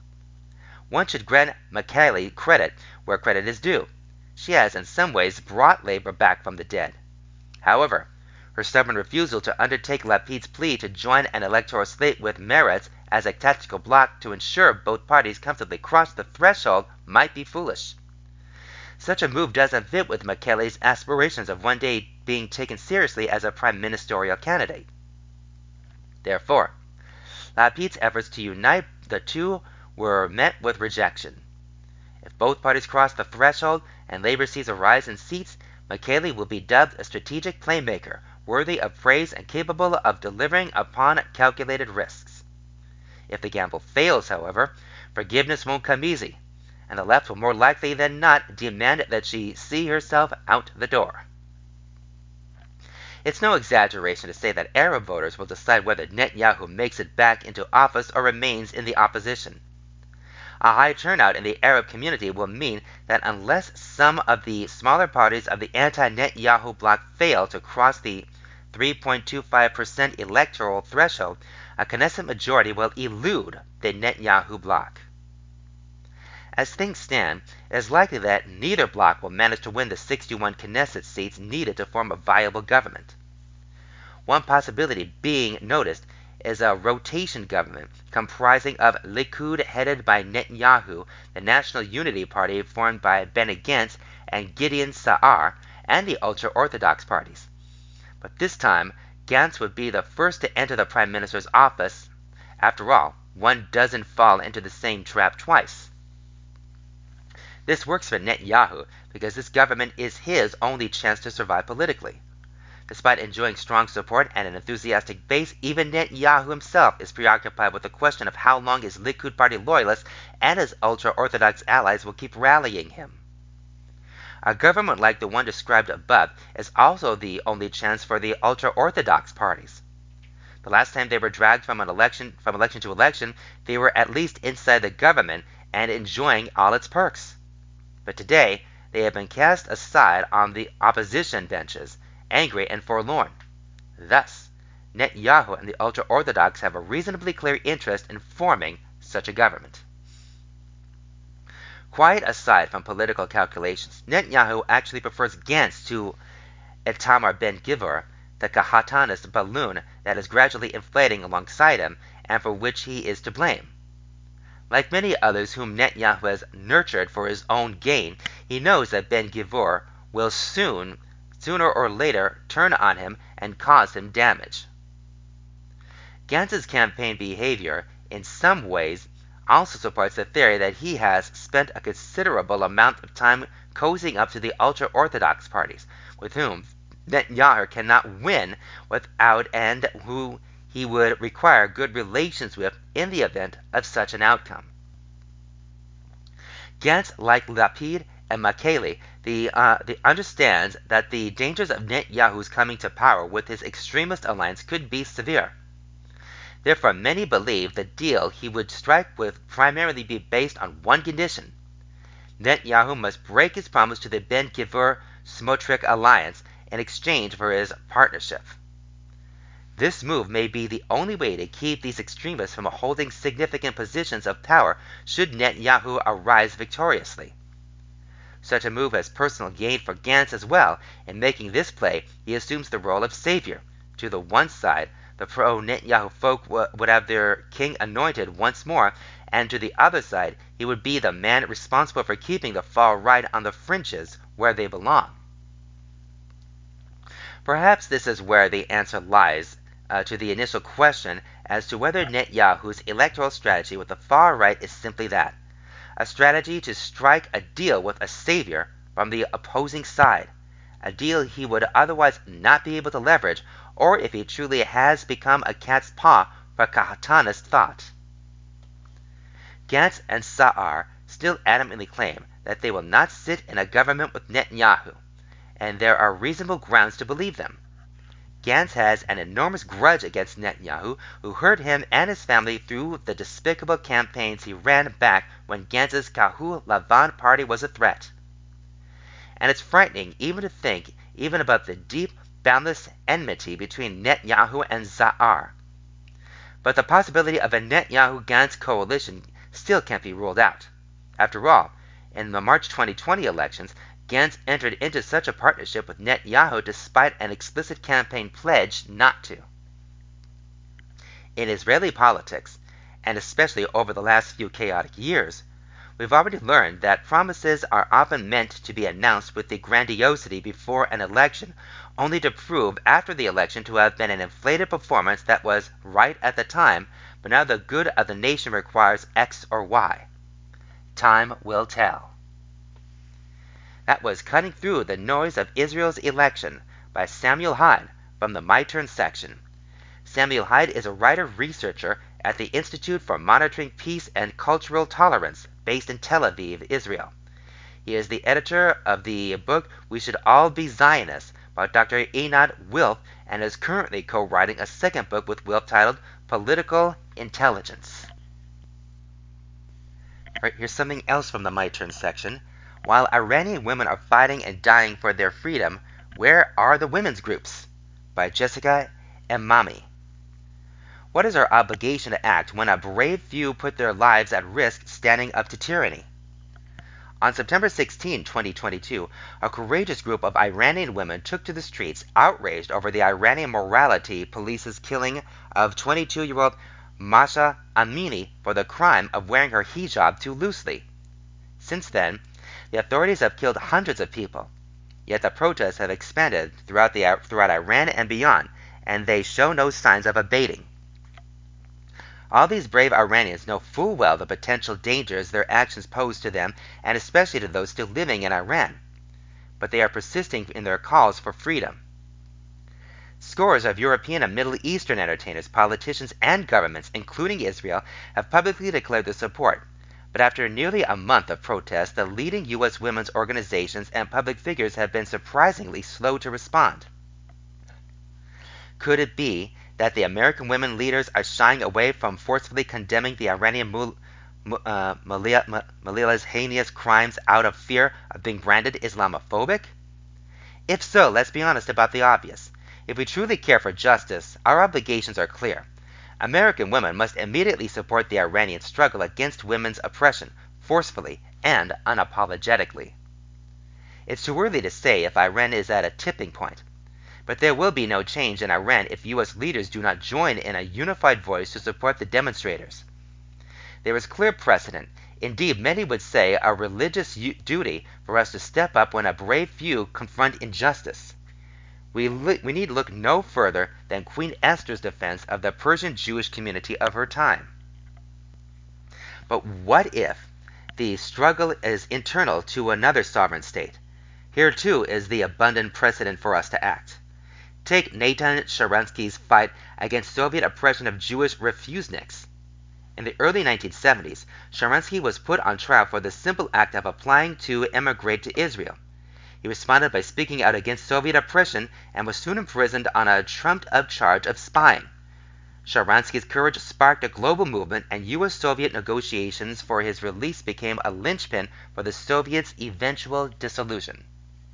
The uprising now underway in support of Iranian women's rights is a Sharansky movement. Life for women in Iran is unbearable. They are monitored in their every movement by Iran's powerful facial recognition technology, and they are subjected to medieval rules. They may not work, marry, divorce, travel, or even apply for a passport, much less leave Iran to escape their persecution without a man's permission. And they can be married off as young as age 9. What will it take for America to heed the call of the Iranian women for the world's help? How do we get our leaders to understand the gravity of this moment? The Iranian regime is a pariah state. For over 4 decades, it has wreaked havoc in the world, instigating terrorism, armed conflict, refugee crises, and nuclear and hostage blackmail. We cannot overlook that Iran's authority over its own people is precisely how the mullahs preserve their power to destabilize the world.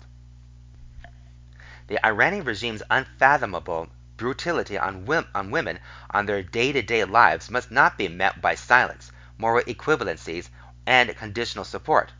Our complacency only endangers the Iranians who are now risking their lives in defense of freedom and enables the regime to continue copying the language of human rights for their own purposes. Thus, this cause should be a matter of the highest priority for those who believe in justice. We must urge our leaders, especially our women leaders, to find the moral clarity and courage of Natan Sharansky, who so aptly stated that a regime that spends the people's money on conflicts and suppression needs only the smallest spark of freedom to set its entire totalitarian world ablaze. Think about it. Wouldn't it be powerful if Hadassah, now Michelle Obama, Oprah Winfrey, Representative Alexandria Ocasio-Cortez, Ilhan Omar, and Rashida Tlaib, Sheryl Sandberg, and countless other women in leadership positions started a vocal national campaign in support of the Iranian women's fight for freedom? Let's ensure the spark that has been ignited by the women of Iran that brings about the justice that is so overdue. That was while Iranian women are fighting and dying for their freedom, where are the women's groups? By Jessica Imami. From the My Turn section, Jessica Imami, PhD, is an adjunct professor of sociology at American University and an expert on Iranian and Middle Eastern human rights issues. Okay, we go now to the Nation World Briefs section. And we start off with this one. Kanye says Jews have owned the black voice by Aaron Bandler.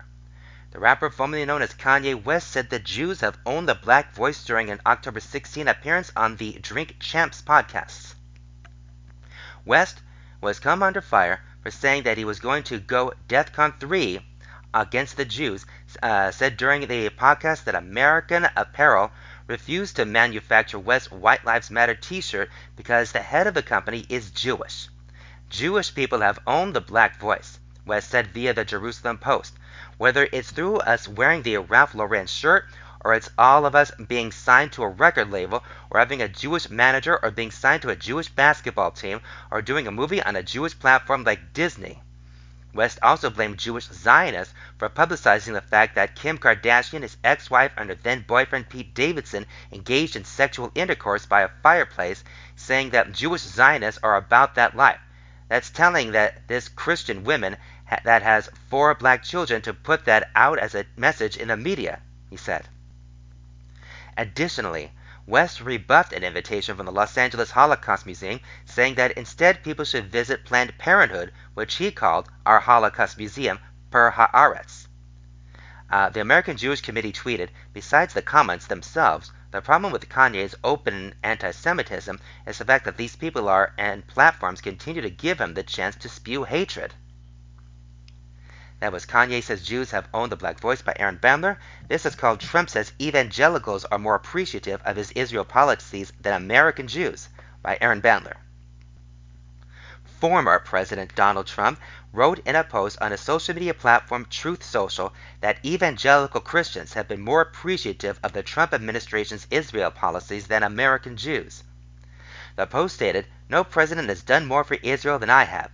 Somewhat surprisingly, however, our wonderful evangelicals are far more appreciative of this than the people of the Jewish faith, especially those living in the U.S." Trump then noted that his approval ratings in Israel are among the highest in the world, adding, "U.S. Jews have to get their act together and appreciate what they have in Israel before it's too late." Anti-Defamation League CEO Jonathan Greenblatt tweeted, "We don't need the former president who curries favor with extremists and anti-Semites to lecture us about the U.S.-Israel relationship. It's not about a quid pro quo. It rests on shared values and security interests. This Jews planning is insulting and disgusting." That was Trump Says Evangelicals Are More Appreciative of His Israel Policies Than American Jews by Aaron Bandler. And this last one is called Long Island's New Jewish History Museum Means Business by Lauren Hakimi, New York Jewish Week. In the 1920s, when a disease hit Long Island cucumbers, Joseph and Kate Rothman of East Northport in Suffolk County realized that their pickling business needed to pivot in order to survive. Just what do you do when you have a huge vats of brine but no cucumbers to put inside? In the Rothmans' case, they turned to cabbage. Thus Kate's sauerkraut was born. The Rothman story is one of many told in a new exhibit at the Holocaust Memorial and Tolerance Center in Nassau County's Glen Cove. The exhibit, Earning a Living 300 Years of Jewish Businesses on Long Island, which opened last Monday, focuses on the early history of Jewish businesses on the island, from farmers to peddlers to even a bootlegger who manufactured his own alcohol during the Prohibition era. Earning a Living also marks the debut of the Long Island Jewish History Museum, a project of the newly formed Long Island Jewish Historical Society. It aims to be the first ever institution dedicated to the history of the Jews of Suffolk and Nassau counties. There has essentially been no significant deep divide into Long Island Jewish history ever. Brad Kolodny, the exhibit's curator and president of the Long Island Jewish Historical Society, told the New York Jewish Week. One of the reasons why Long Island Jewish history has been overlooked is because Long Island is somewhat an outgrowth of New York City. That was Long Island's New Jewish History Museum Means Business by Lauren Hakimi of the New York Jewish Week, and those are all from the Nation World Briefs section. Once again, we go to the My Turn section. This is called Herzl's Defining Vision Alt New Land, Old New Land by Gil Troy. Editor's note: Excerpted from the new three-volume set Theodor Herzl, Zionist Writings, edited by Gil Troy, the inaugural publication of the Library of the Jewish People, to be published this August, marking the 125th anniversary of the First Zionist Congress. This is ninth in a series. Amid all of Theodor Herzl's personal, professional, and movement tensions, this remarkable resilient man was deep in the writing of his utopia novel Alteinu Land, Old New Land, which he published in 1902. Der Judenstaat was one of a series of 19th century nationalist manifestos asserting claims to various homelands. Alt New Land was unique. Herzl's biographer Shlomo Avineri explains because it was not just about Jews having a right, but also about Jews making the right kind of state. The novel was progressive and prescient. It envisioned equal rights and dignity for women and for Arabs whose ties to the land Herzl respected. It anticipated some of modern Israel's tensions pitting secular versus religious Jews and non-Jews versus Jews. Most important, Alt New Land provides a vivid, if romantic, vision of what a Jewish state would be, reassured Jews that a Jewish state could be. The novel's Hebrew translation captured Herzl's alluring mix of romanticism and pragmatism, of dreaming and problem solving. The Zionist intellectual and translator Nahum Sokolow rendered the title poetically as Tel Aviv, the ancient rubbled hill of spring. A tel is an artificial mount built up from archaeological relics and ruins, while the phrase comes from that of the most redemptive book of the Bible, Ezekiel 3:15. 7 years later, in 1909, the first Hebrew city, Tel Aviv, sprang up from the sand dunes just north of the ancient Jaffa port where Herzl had landed. For a newly crowned king of the Jews, who knew little about Jews, Herzl did a masterful job of keeping the Zionist movement together. He usually harmonized his desperate diplomatic, organizational, and ideological initiatives, while carving a reasonable consensus around most issues. Alas, what might have been at his greatest diplomatic breakthrough almost broke the movement. Joseph Chamberlain, the Secretary of State for the Colonies of the United Kingdom, was as properly dressed as Herzl, and with a monocle to boot.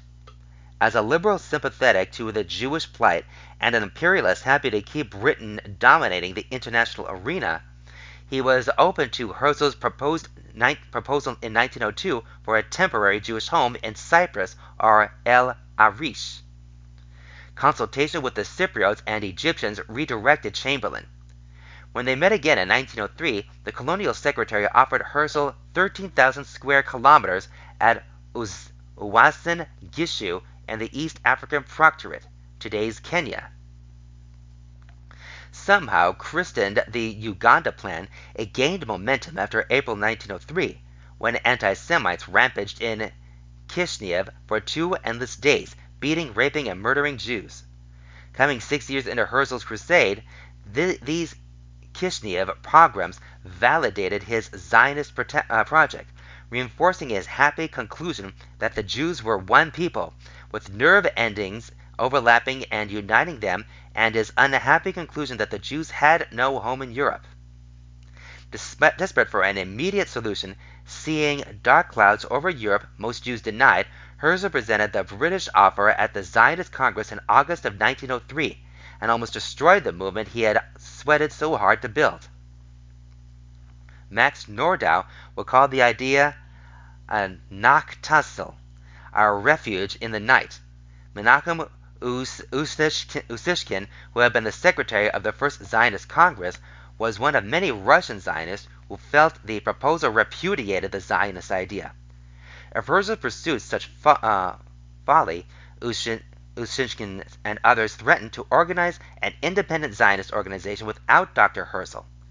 Equally indignant, Herzl mocked the dissenters as typical hacks, for the first thing they acquire are all the bad qualities of the professional politicians.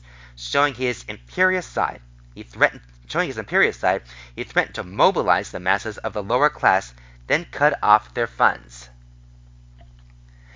This time, the masses abandoned Herzl. there was good news hidden in the bad news that from that volatile, venomous, angry, anxious Congress. The British government was treating the Zionist organization and its leader, Theodor Herzl, seriously, marking a milestone in Jewish history. And when people take a young institution seriously enough to walk out of it, if it survives, it proves it is alive. Even a subsequent assassination attempt by a Uganda opponent on Max Nordau's life confirmed Zionism's growing relevance. It does show love for an idea, the wise Italian king Victor Emmanuel III, whose own father was shot dead in 1900, told Herzl. As one alt-new nationalist to another, the king said, "I'd like this love for Jerusalem." The Sixth Zionist Congress voted 295 to 178 in Basel to explore the proposal. Nevertheless, the initiative's formal defeat 2 years later would settle it. Zionism was about settling in Zion, nowhere else. It was a Jewish homecoming, not a spin-off of the European colonial adventure. Herzl also enjoyed some diplomatic success with Russia's interior minister, Count Wenzel von Plehve. This Jew-hater was open to schemes that might rid his country of the Jews. Herzl was realistic enough to focus on results and ignore motives. In retrospect, this recognition from Russian officials, followed by meetings in January 1904 with King Victor Emmanuel III and Pope Pius X, legitimized the movement and cemented Herzl's legacy. Herzl kept trying to finalize a deal with the Ottoman Empire, sensing the sick man of Europe's weakness, but multiple contacts and interactions never resulted in anything concrete. With each passing year, Herzl realized that Zionism was about reinvigorating Jewish identity and resolving many human dilemmas, not just solving the Jewish problem. Zionism is a return to Jewishness even before there is a return to the Jewish land, he explained. Herzl's ideological journey, which tens of millions of Jews have now replicated, proved that the quest for Jewish normalcy is chemical. Zionism does not work as a de-Judaized movement or a movement lacking big ideas or transformational values. It is as futile as trying to cap a geyser. Jewish civilization's intellectual, ideological, and spiritual energy is too great. That was Herzl's defining vision, Alt Neuland, Old Newland, by Gil Troy, from the My Turn section. Professor Gil Troy is the author of The Zionist Ideas and the editor of the 3-volume set Theodor Herzl Zionist Writings, the inaugural publication of the Library of the Jewish People, to be published this August, marking the 125th anniversary of the First Zionist Congress. Alright, and now we go to Rosner's Domain from Israel. 10 Days, Time to Prepare for Israel's Election by Shmuel Rosner. As much as we dislike politics, and 5 rounds of elections in Israel give us many reasons to dislike politics, or merely hope for a brief respite from having to think about politics, Election Day is 10 days away. Thus, I have no choice but to meet my obligation as political editor and propose a few pointers for the coming days. In other words, if you're interested in Israel's future, what are the trends that you need to know follow until November 1st when Israel goes to the polls? Any signs of change? This has been the most static election season in Israel's history. As far as we can judge, polls weren't available in the early days of the state. Simply put, this means that any hint that people are deciding to switch from their current choice to a different choice of party could make a real difference. Even more important, in fact, a much more important sign will be a decision by anyone to switch to the other bloc. We used to think about Israeli elections as a parliamentary contest between many parties, but this cycle is a contest between 2 blocs with almost no movement from one side to the other. For many weeks, most parties remained stable, and the blocs remained solid. A tie or close to a tie, meaning no one with the ability to form a coalition, was the result of almost all polls. Arab intended participation. The share of Arab Israelis intended to vote in the coming election is low. If Arabs do not vote, the Jews get a higher share of the vote, and most Jews are right of center.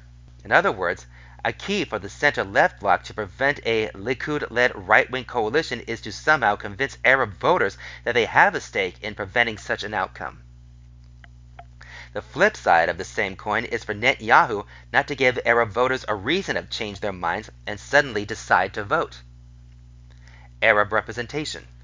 The Arab voters are important because they will be crucial in determining the outcome of the election. But there's another important feature of their participation that must be taken into account. Currently, the two parties closest to the electoral threshold are Arab parties, Hadash, Ta'al, and Ra'am. This means that even a slight slip further down the participation scale could mean no Arab representation in the next Knesset. Repeat, more than 20% of Israel's voters will have no representatives in the next parliament. And don't blame the Jews for such outcome. If Arab voters decide not to vote, they cannot expect representation. Likud voters' enthusiasm. In recent rounds, Likud voters did not attend the polls in great numbers. Some of them were cocky and believed that Netanyahu is going to win without them. Some of them got tired of voting time and time again without getting clear results, and some might have tired of Likud, but do not have the stomach to vote for any other party. Either way, Netanyahu needs them, all of them, to offset the shrinking number of parties who would accept him as a leader of a coalition. Can he get out the vote? Here's the tricky part of it. He needs to awaken them without using the means that would also arouse the Arab voters. That is, without crying, the Arabs are coming. A Jewish home dilemma. Ayelet Shaked and the Jewish Home Party are a thorn at Netanyahu's side. He wants her to quit, but she insists on running. He wants her voters to abandon her, but about 2% remain. This could mean a loss of 2 to 3 seats, the crucial seats. Thus, he will have to decide sooner rather than later whether to risk these votes by an even more aggressive attempt to bury Shaked, or risk them by calling on people to vote for her in an attempt to lift her party above the electoral threshold. In both cases, there's no guarantee of success. Unrest in the West Bank. A rise in violent attacks in the West Bank and Jerusalem in the last few weeks could alter the course of the election in more than one way. They could impact the fervor of the right. They could influence the decision of Arab voters. They could raise the temperature of this election to a higher level. Yair Lapid as prime minister is the man in charge.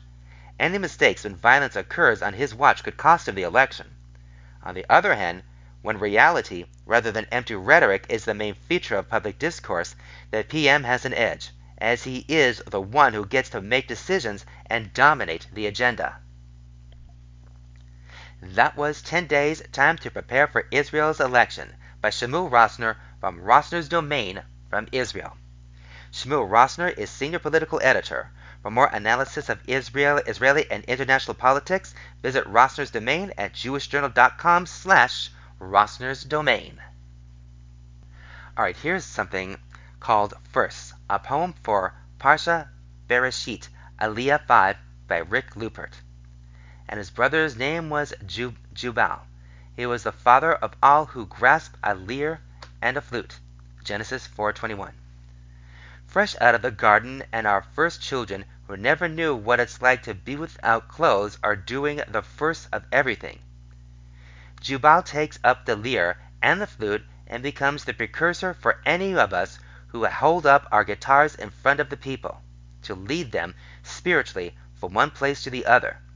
Forget about the fact that Judaism technically hasn't been invented yet.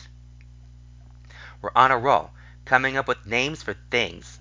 The first people to have tents, the first people to have cows, the first people to sharpen tools. It's not a race, this life. Your end goal should not be the end. This is the secret to immortality, by the way, but acknowledging our firsts, where we came from, and why we do what we do the way we do it, or why we sometimes stray from the path with appropriate reverence, is the stuff civilizations are based on. The next time I pick up my guitar to sing the oldest or newest melody, it's for Jubal.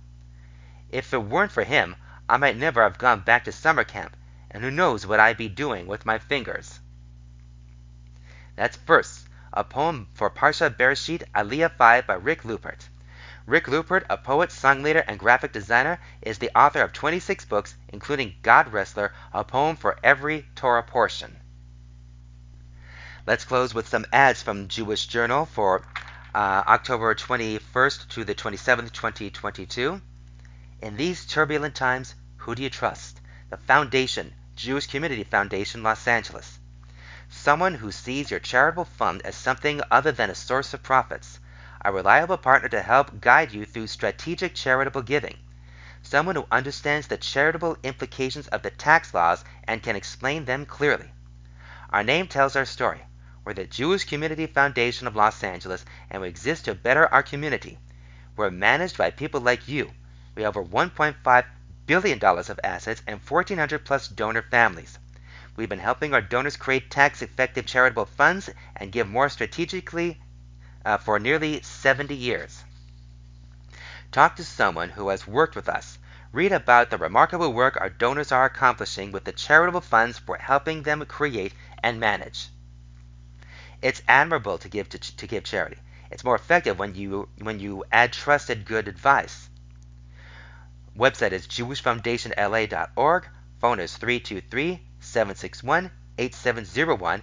Email is info@jewishfoundationla.org. Here's something. Find your inner peace. Welcome to Friday Light, a campaign encouraging Jewish women and girls to illuminate the world with the light of Shabbat. By observing this special tradition each and every Friday night, you will not only bask in a personal moment of inner peace, but also connect to a global community of Jewish women who together hold the power to bring light to the world. Join us, won't you? FridayLight.org. Visit FridayLight.org to get candle lighting times for your location, share your feelings, invite a friend to join, and more. Here's one. Independent living, assisted living, memory care. Curated amenities, enriching programs, and customized care.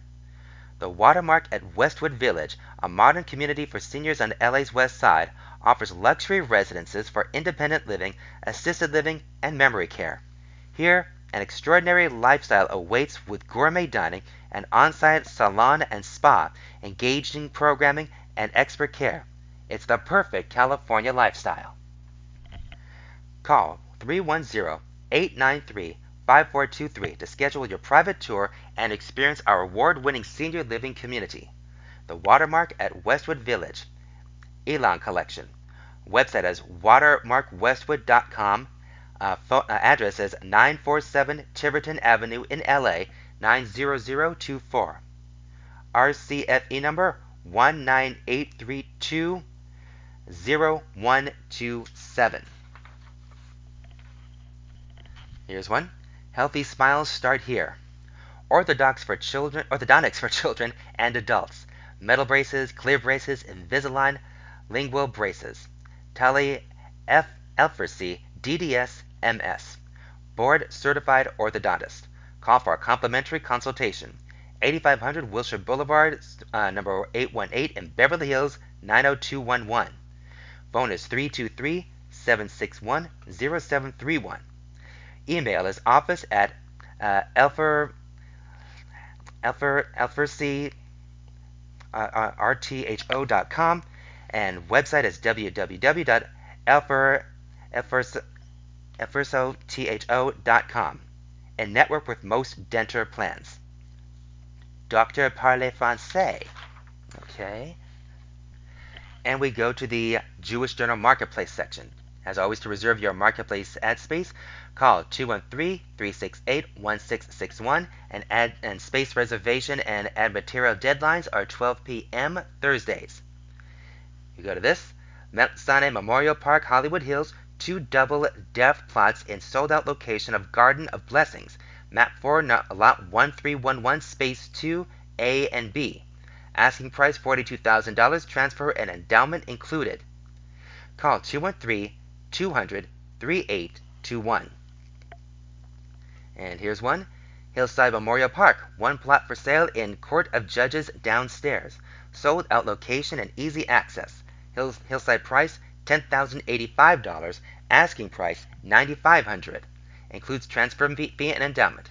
Call 818-486-7633. Here's another. Mount Sinai Hollywood Hills, single plot for sale in sold-out level location in Gardens of Ramah, Map E, Lot 6411, Space 3A. Asking price $18,500. Includes endowment and transfer fee. Sinai price $20,000. Call 818-882-2300. Email is Uriel Rossoff at yahoo.com. And folks, that will just about do it for this edition of Stan Dunn's Jewish Edition. So for everything that is happening with us Jewish folk right here in the city, the state, the nation, Israel, and the world, find it all right here. Until next time, everybody, this is your reader and host, Marc Braun. Shalom and peace.